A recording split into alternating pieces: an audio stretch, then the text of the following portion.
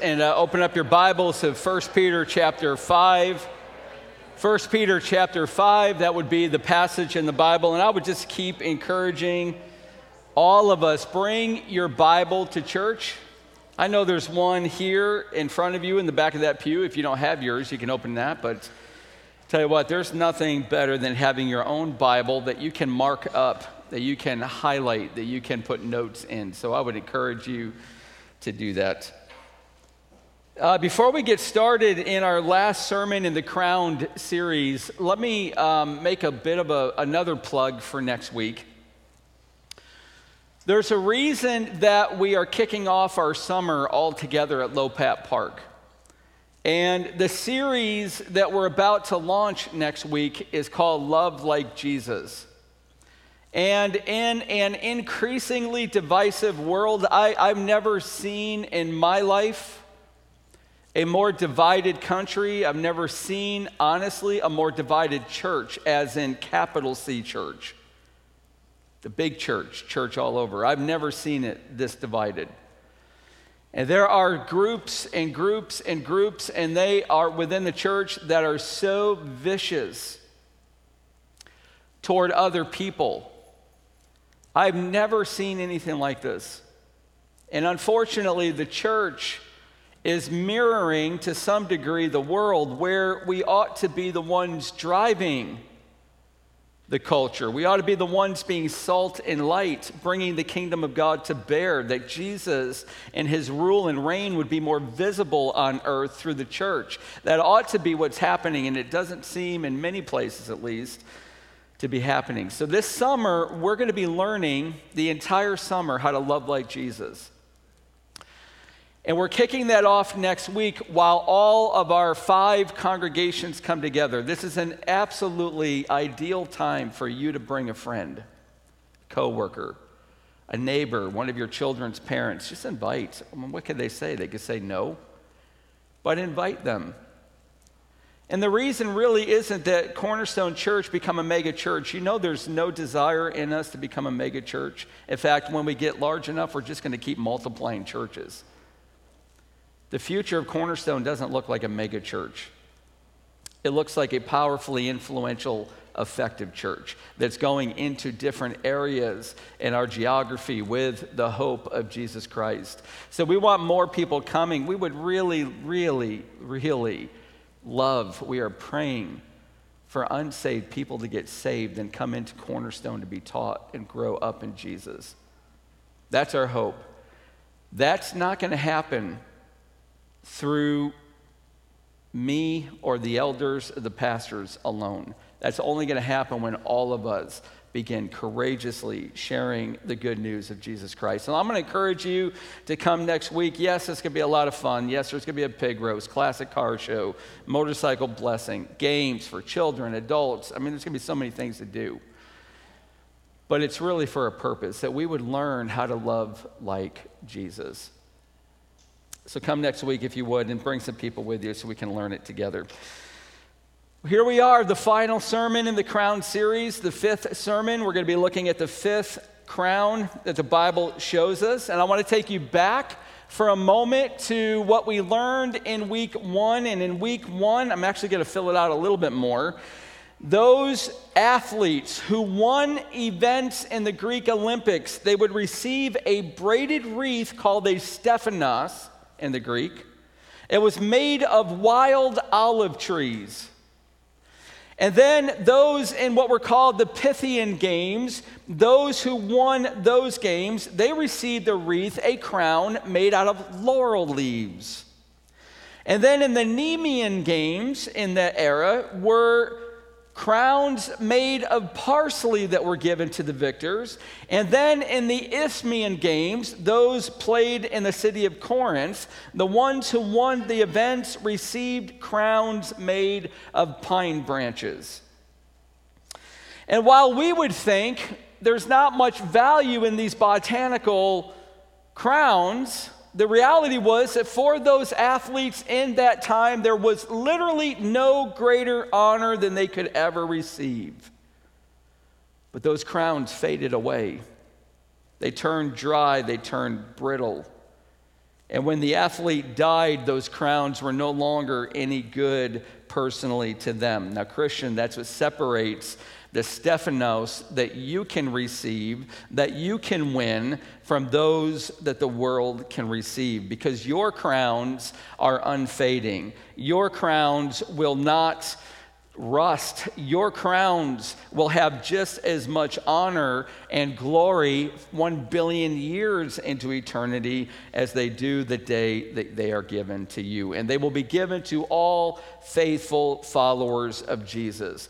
But let me show you the award ceremony. Let me take you into the future and show you the day of the award ceremony. It's found in 1 Corinthians chapter 3. And we get a bit of a peek into this great day. And notice it will be a capital D day. 1 Corinthians 3, the Apostle Paul says, starting in verse 10, according to the grace of God given to me, like a skilled master builder, I laid a foundation. You're going to see what that foundation is in a moment. And someone else is building upon it. Let each one take care how he builds upon it. For no one can lay a foundation other than that which is laid, which is Jesus Christ. There's your foundation. Now, if anyone builds on the foundation with gold, silver, precious stones, wood, hay, straw, each one's work will become manifest, it will be revealed. For the day, capital D, will disclose it, because it will be revealed by fire, and the fire will test what sort of work each one has done. So the quality of the work will be revealed. If the work that anyone has built on the foundation survives, he will receive a reward. If anyone's work is burned up, he will suffer loss, though he himself will be saved, but only as through fire. This is the day of the award ceremony of every Christian. And what Paul is saying is this: God gave Paul grace. Here, the word grace means a little bit differently than God's unearned, unmerited favor. It means the divine enablement, the spiritual gift, the power. God gave that to Paul to lay the foundation of the church on the gospel. Here's how it's laid on Christ. It's built on the foundation that Jesus Christ was the Son of God, lived sinlessly throughout his whole life. He died on that cross as the spotless Lamb of God. He is the atonement for the forgiveness of sins for all who will believe in him. And in his resurrection, the power of God is unleashed in the hearts of the faithful. That's the foundation of the church. And every Christian, that would be you and I, if you are a Christian, we are building on that foundation. Now, let me give you a warning, and then I'll read to you the verse on the screen. Here's your warning. Right now, it is all the rage in the capital C church. That's the church over all the country, over all the world. It's all the rage. It's super popular to deconstruct, to tear down the building called the church and to rebuild it in a new way. Now, some people will insist, some deconstructionists, that they are not tearing out the foundation of Christ, but yet many of them really and truly are. They've come up with a better way to build the church. They've come up with a better way to be the church. If anyone builds on a different foundation, they are no longer building on the gospel. You do not want to be part of that church. We are all building on that, for we are his workmanship. We're God's work team. We are his construction firm. created in Christ Jesus for good works, which God prepared beforehand. Even before he created the world, God prepared, Christian, your good works. He already boundaried out the life he wanted for you to live, the purposes that he had for you. He already created that before he created the world beforehand, that we should walk in them. So every Christian is a builder, and we all build with some material, but God wants us to build with the best materials. And the best materials, well, he defined them, are good works. Well, we cannot be saved by good works. Nobody can be saved by doing enough good works, but this is equally as true. We are saved to do good works. So you're not saved by your good works, but you are saved for doing good works. And there is coming the day when the fire will test every work that you and I do. It is the day of Jesus and his evaluation over our works. And those that we did, the works that we did to build on the foundation of Jesus, they are gold and silver and precious stone. They will come into eternity with you. They will be your reward. But those that you did to build your own reputation, to build your own comfort, to build your own glory, you built it with wood, hay, and stubble, and that's going to burn. That will go away, and you will not bring any of that into eternity. Now, it's one thing to explain that. It's another thing to illustrate that. So let me give you two illustrations, and maybe that can help you understand this a little bit better. Let's say that God has given to you the spiritual gift of encouragement. The spiritual gift of encouragement. That means, Romans 12, he's given you a measure of grace. What it means, a measure of grace, he's given you a measure of that gift, which is the divine ability to encourage people into spiritual maturity. He's given it to you. He measured it out. He gave exactly the extent of that gift that you're going to need to do everything he's going to ask you to do. God is absolutely brilliant with this. He never, ever measures incorrectly. So he's given to you the divine enablement to encourage others. Well, lots of people in the world are encouraging. What separates you, divinely enabled to encourage, from somebody who's not a believer that likes to encourage naturally? Well, here's what you can do. You have the power of God to take people who do not deserve your encouragement, who cannot even have hope, who cannot see that there could be a brighter day ahead. You've taken people who don't deserve it, can't believe it, and you've been able to pour your life into it in a sustaining way that will actually move their eyes of faith to open. Nobody with natural worldly encouragement can open up the eyes of faith, but you can, because you've been given that gift. But you haven't been using it. It's lying dormant. And though God gave it to you to enable you to do the works that he purposed for you before he even created the world, you've chosen in your faithlessness to not use it. You've used it for your own benefit, but not for the benefit of the kingdom of God. You will go, and on that day in the future, that will burn like wood, hay, and stubble. But there's a better way to live. Let me give you the illustration number 2. God has given you maybe the means to make money. It's like you got the Midas touch. You just know how to make money. But he's given you the gift, the measure of grace of generosity, which is different than the world. The world, on average, gives 3% of all that they have to charity. The Christian, at a baseline, is called to give 10%. Biblically, it was 23%. The New Testament, it's 100% of what you have belongs to the Lord.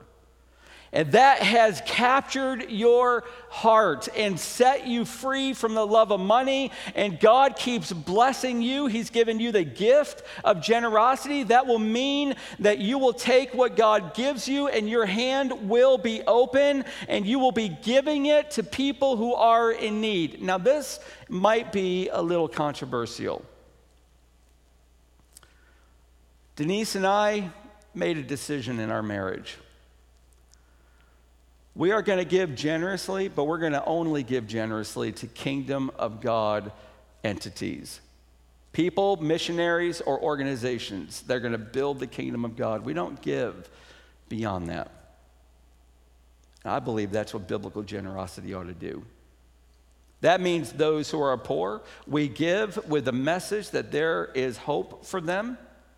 That means ministries and missionaries that are needing support, we give with the message that we believe in what they're doing and we want to be a partner with them. We give to kingdom of God entities and people. Wherever you give, that's your decision. That's what we do. But listen, if you've got the enablement from God to be generous, you will never outgive God. You will give it away, God will give it back. You will give it away, God will give it back. You cannot outgive God. He owns the cattle on 1,000 hills.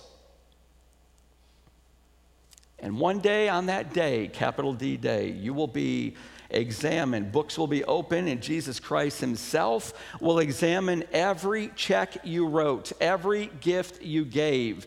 And what will emerge when you gave to the glory of God will be gold, silver, and precious stones. And you will have rewards that you will carry into eternity. More on that later because you'll want to know what you're going to do with them. But Jesus will evaluate our works on that day, and though all believers, listen very carefully, all believers will be given heaven, there are some, maybe many, who will have lost their rewards, and losing along with their rewards will be the means to extravagantly honor Jesus.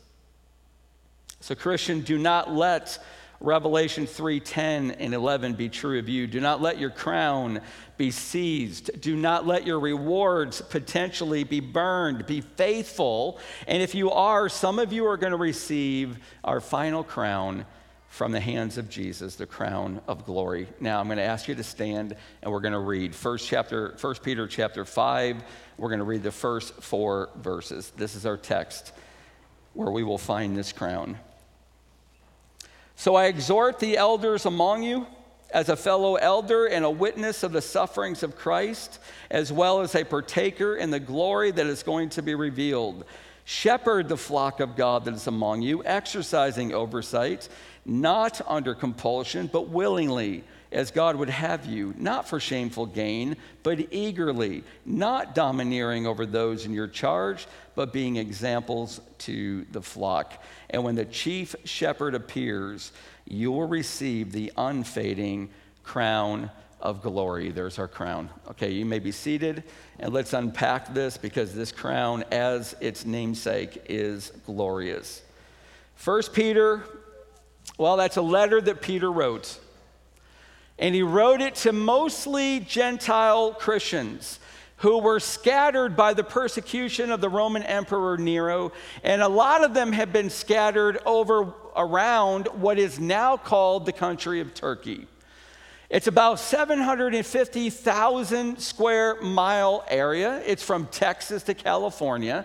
This is where he wrote this letter to. These are the people that he wrote this letter to. And they had found one another, these scattered Christians, and they had grouped up together into these churches.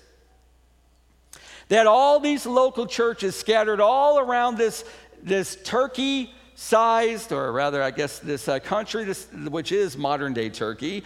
And then Peter begins to install elders. Now, elders in the Bible are different from the elderly, or at least the meaning is different from the elderly. You can have elderly elders, and you can have younger elders. But elders is a position. It's a position of spiritual authority.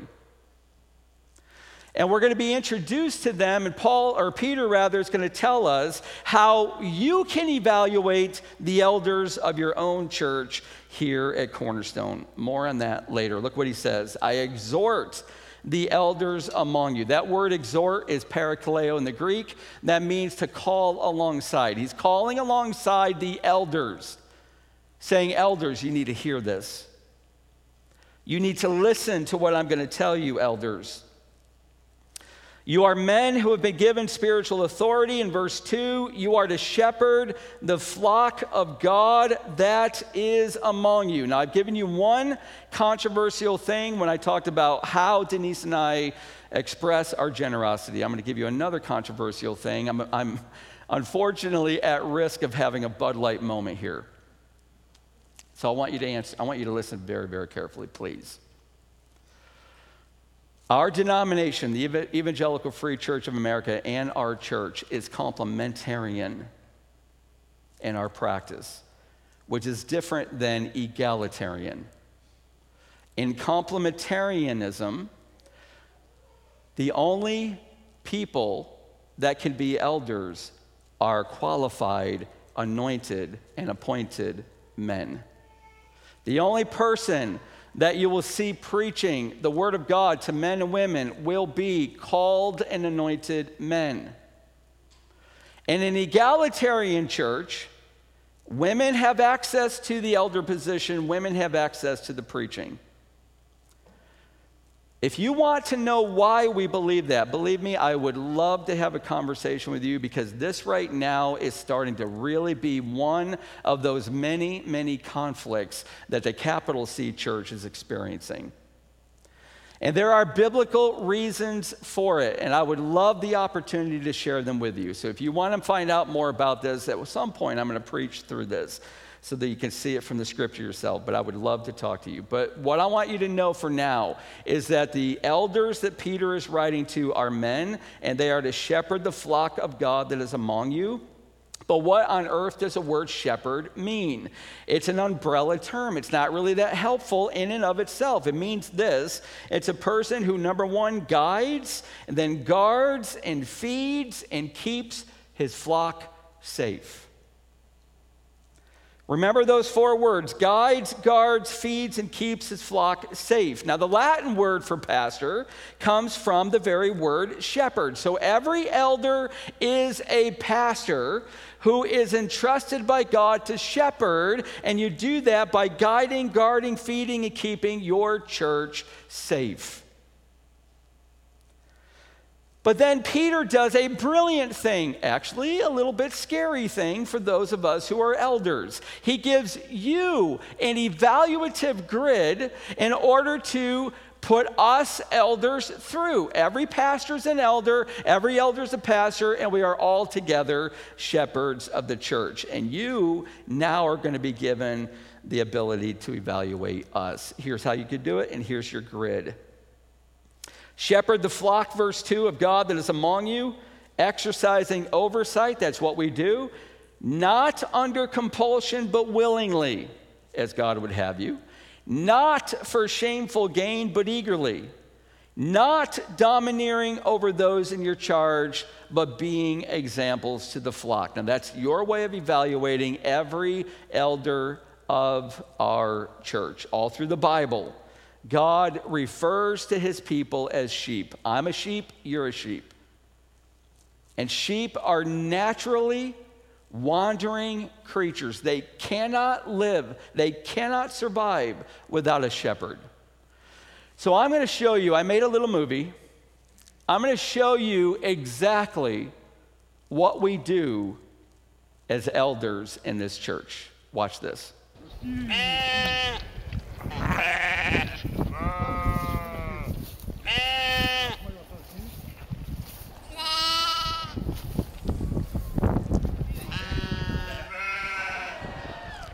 С этой стороны, против...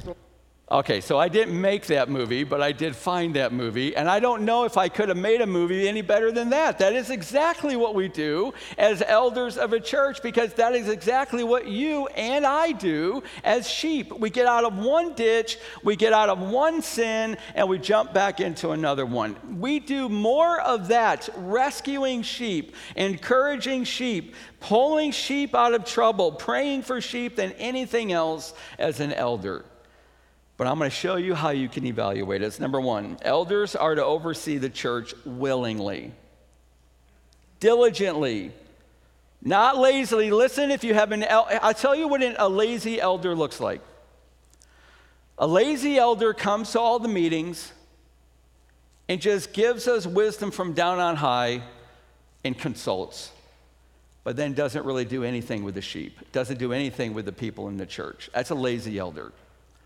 And we don't want those elders on our board. We want elders that are actually with the sheep. The sheep know their voice. So they are to serve the church willingly, motivated from within, not forced by others into the position. I've actually tried to talk previous elders back onto the elder board, and almost never does it work, but when it has worked, it's been a disaster. They need to want to be on the elder board because they've got a motivation that the Spirit of God is putting in their hearts. But I want you to notice how Peter says this: shepherd the flock of God. See, the flock belongs to God. The church belongs to God. It doesn't belong to Tim Ackley. It doesn't belong to the elders. This is not my church. This is not the elders' church. This is God's church. And our mindset must be that we are shepherding, we are guiding, we are feeding, we are caring and protecting God's flock, the redeemed who belong to Him. Secondly, he says they should not serve from a motivation for shameful gain. Now, back in the old days, back in the New Testament days, teachers were actually fairly wealthy. If you can gain a position of teacher, you almost guaranteed a position of wealth, which is why James cautions in the epistle of James, let not many of you become teachers, because your motivation is to have a life of ease. So no elder, no pastor should ever go into the ministry, should never come onto the elder board to try to gain wealth, to try to gain a life of ease. But it means more than that. Shameful gain does. It means we shouldn't become an elder because we like the prestige, we like the fame, we like the notoriety, we like the attention. Now let me tell you what I battle against. Look what you're doing right now. I get it. I don't blame you a bit. But look what you're doing right now. You're staring at me. You do that week after week. I'm up on this, unfortunately, elevated platform, and you're listening to all my words. Do you know what that does or potentially can do in the heart of a preacher and the heart of an elder? Week after week after week after week. You know, George Whitefield, one of my heroes, he preached and really touched off with Jonathan Edwards' A Great Awakening. George Whitefield, he would do these outdoor evangelistic crusades. They would put him up on these barrels and put planks over them, and he would stand there and he would preach. He had a voice that could go even a mile without electronic amplification. He had a deep, powerful voice. He got done preaching an incredible sermon where hundreds and hundreds of people came to put their faith in Jesus. He comes down off that platform over those barrels. He comes down onto the ground, and the first person that greeted him said to him, "Mr. Whitefield, you were amazing." Now, this is quoted, his response. He said, "I know. The devil already told me that." Do you realize, friends, what I do every time one of you, I need to learn to do this all the time, whenever any of you might come up and say or send me an email, "Pastor, that I felt like I was the only person in the room." I hear that a lot. I felt like that was just a message I needed to hear every time. I know. The devil wants me to actually believe that and think that it was me and not the Spirit of God. Listen, friends, I am on the same level ground as you.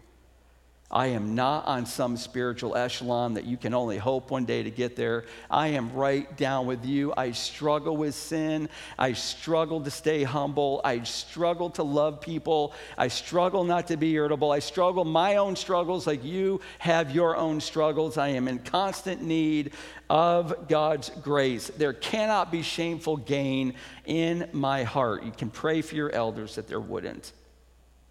Third, Peter tells elders to be motivated to serve, not control. Look what he says, not domineering over.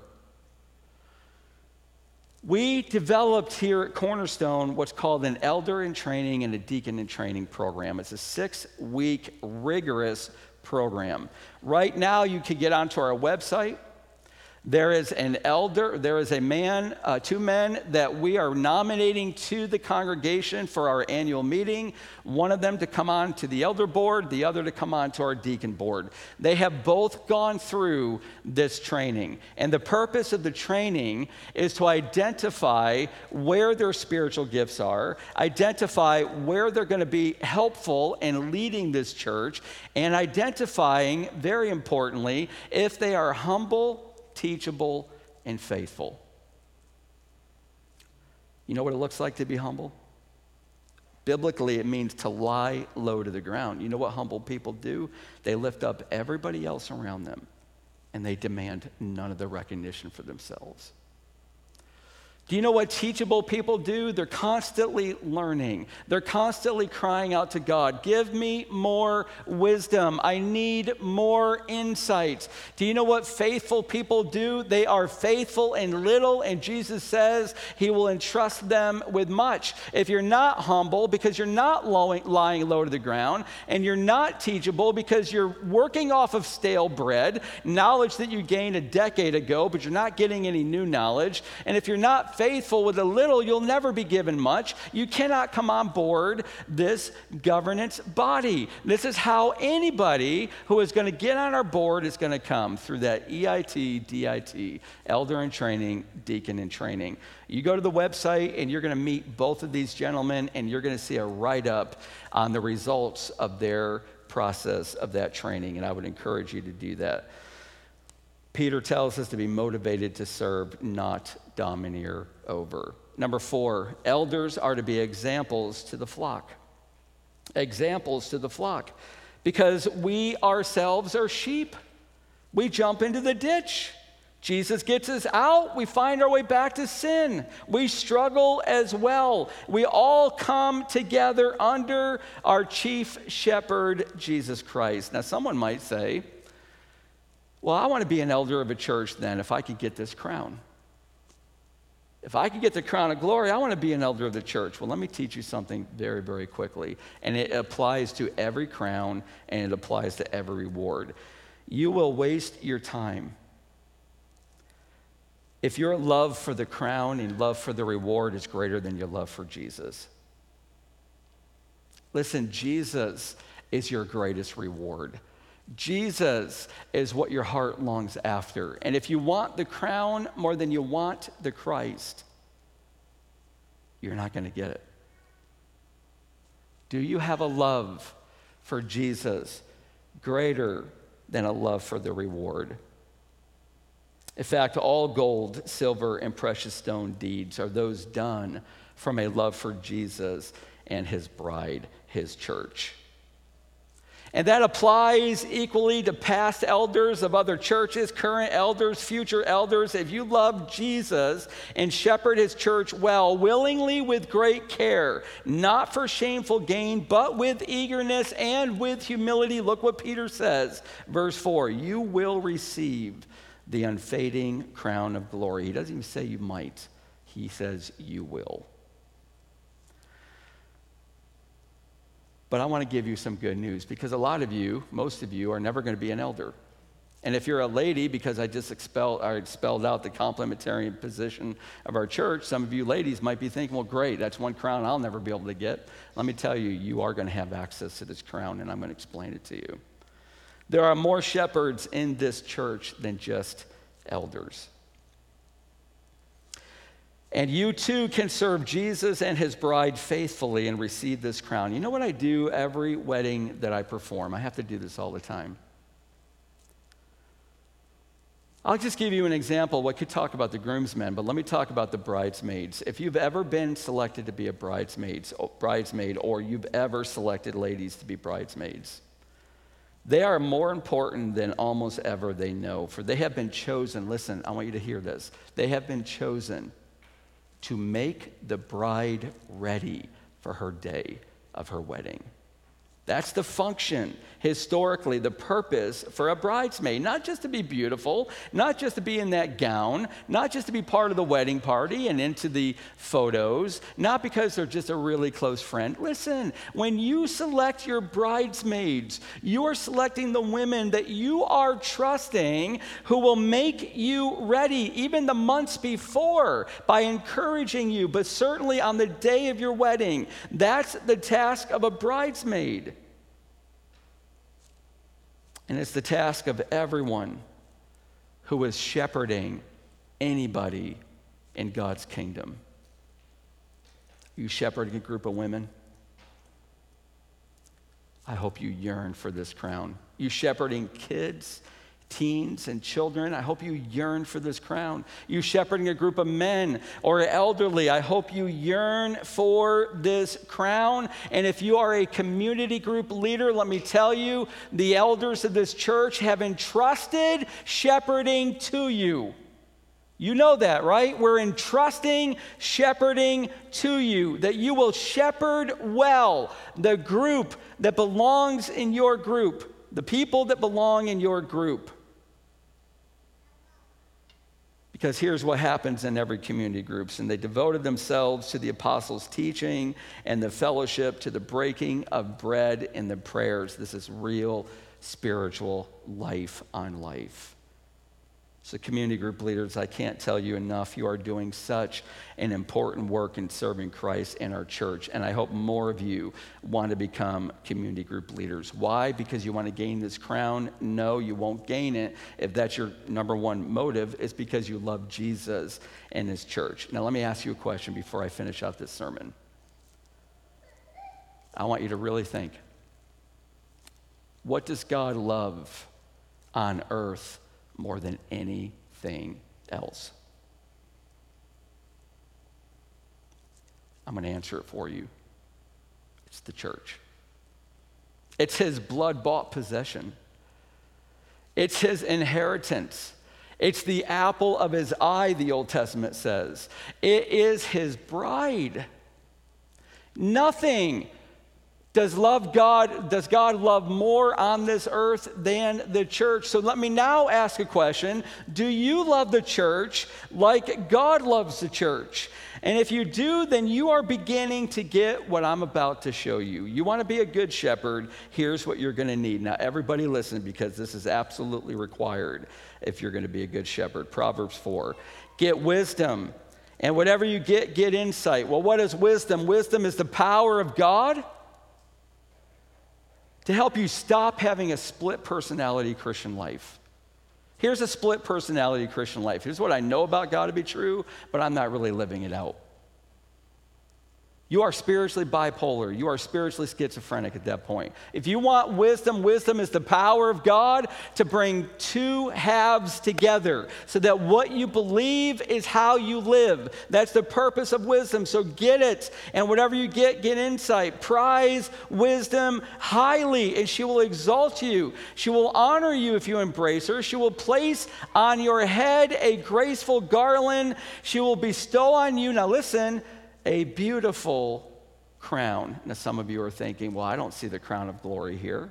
That's because I haven't told you yet that the word beautiful in the Hebrew language is the word that gives us glory. Here is in the Old Testament the crown of glory. And there's a nod to this crown. And the key to gaining it is wisdom. If you want the crown of glory as you shepherd people, then gain wisdom. Now let me tell you, parents, how you can gain this crown. Because you're shepherding as well. You're shepherding your own sheep. that live around you all the time. And your job as you shepherd is train up your child in the way he should go, and when he is old, he will not depart from it. What that means is train up, direct your child to the mouth of the way of wisdom that will lead to life. You have no power to get those children on that path. You cannot get them saved, but you can keep showing them, here's how you get saved. Here's what wisdom looks like. Here's it demonstrated in our lives. And as they grow and as they begin to wander off that path of wisdom that leads to life, the only other path available is the path of folly that leads to death. And they start walking towards that death. Now your shepherding is encouragement. Now your shepherding's exhortation. Now it's bold warning. Now it's pleading prayerfully. Get back to the path, the way of wisdom that leads to life. You're shepherding. And if you shepherd well in the grace that God has given to you by his wisdom, you can look forward to receiving the unfading crown of glory. And when the chief shepherd appears, verse 4 in our text, you will receive the unfading crown of glory. That crown will never fade. It will never be tarnished. It will never lose its luster because it's made of glory. And I haven't even told you what glory means. Here's what it means. It means to think or recognize, or more simply, to have a favorable opinion, to be well thought of, to have high recognition. In other words, to be given the crown of glory is in part to receive God's favor for a life well lived and lifting him up, caring for his people, guiding those people to him in peace. But let me tell you the other part of this. You know what the crown of glory really is? It's your eternal shout and declaration. I loved Jesus, and I loved his church, and I gave my life to shepherd her. That's the crown of glory. And the recipients of this crown, those who receive it, will be an eternally shining beacon to God's great glory, whose grace enabled these faithful shepherds to serve well. Now let me end by taking you into the future one more time. To the very day, capital D, when every Christian will have their books opened, which have captured all of their works, all of their words, and each one of them and all of them will be tested by fire. They will be evaluated by Jesus himself, and the extent of your heavenly rewards is about to be determined. You're saved. You put your faith in Jesus. His blood forgave you of your sins. Your salvation is not in doubt. It's your rewards that are being determined. And should you have been a lazy Christian who thought very little of God's word, you couldn't get you in it. You didn't meditate on this day and night. You were not like a tree planted by streams of water. Your leaf was not always in season. You weren't bearing the fruit of God all year long. You were lazy. And you were irresponsible. Oh, you will be saved through Jesus. You will go to heaven with joy, but you will go to heaven with empty hands. For you will have nothing to lay at the feet of him who gave everything to you to bring you eternal life. But if you served your God faithfully in the grace and power that he supplied, and shepherded his people with a love for God and a love for his church, and your motives were for God's glory, not your own, and you sought wisdom at every opportunity so that what you believed was how you lived, something is going to happen on that day that you will never forget. Jesus himself will stand up. He will walk off that throne. He will have a dazzling crown in his hand. It's a crown made up of his own glory. He will walk down to you, and with joy in his eyes, he will place it on your head, and he will say these words to you that are recorded in the book of Matthew. Well done, good and faithful servant. Enter into the joy of your master. You see, if the grace of God unleashes in you, Christian, And you, in that power, bring your bodies under control. You tame your desires. You will receive the imperishable crown. And if the grace of God is in you, and you love Jesus more than you love even your own life, and you are faithful to him even to the point of death, should it be asked of you, you will receive the crown of life. And Christian, if you faithfully share with unbelievers the only way they can be saved, the good news of what Jesus has done and the cross and the empty grave, you will receive the crown of rejoicing. And believers, if you keep your eyes to the skies, waiting for Christ's return, and it pushes worldliness out of your heart, and you pursue him with single-minded abandon, you will receive the crown of righteousness. And if you shepherd God's church because you love God and you love his church and you seek wisdom to do it well, you will receive the crown of glory. And I want to end with this. These are not all of the rewards that God has. He is such a generous God.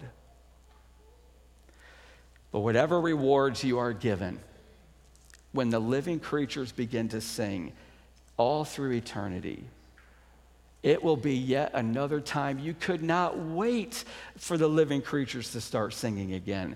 Because along with the 24 elders, which I think are all the redeemed in heaven, you are going to take whatever rewards and crowns you have, and you're going to once again take them off of your head, out of your pockets, and you're going to put them down at the feet of Jesus in glad surrender and admission that everything, all renown, all thankfulness, all gratitude, all credit belongs to the one on the throne. And once again, you're going to declare it in unending praise. That will be eternity. But you cannot go into heaven empty. Do not be a faithless Christian. Let the grace of God bind you to serve him and love him. Amen. Father, I thank you, Lord, for the promise of these crowns. They are given to us, Lord, as incentives, as motivations. Lord, motivations to love you and to love your church and to be faithful. And may we be and do just that. And in Jesus' name we pray. Amen.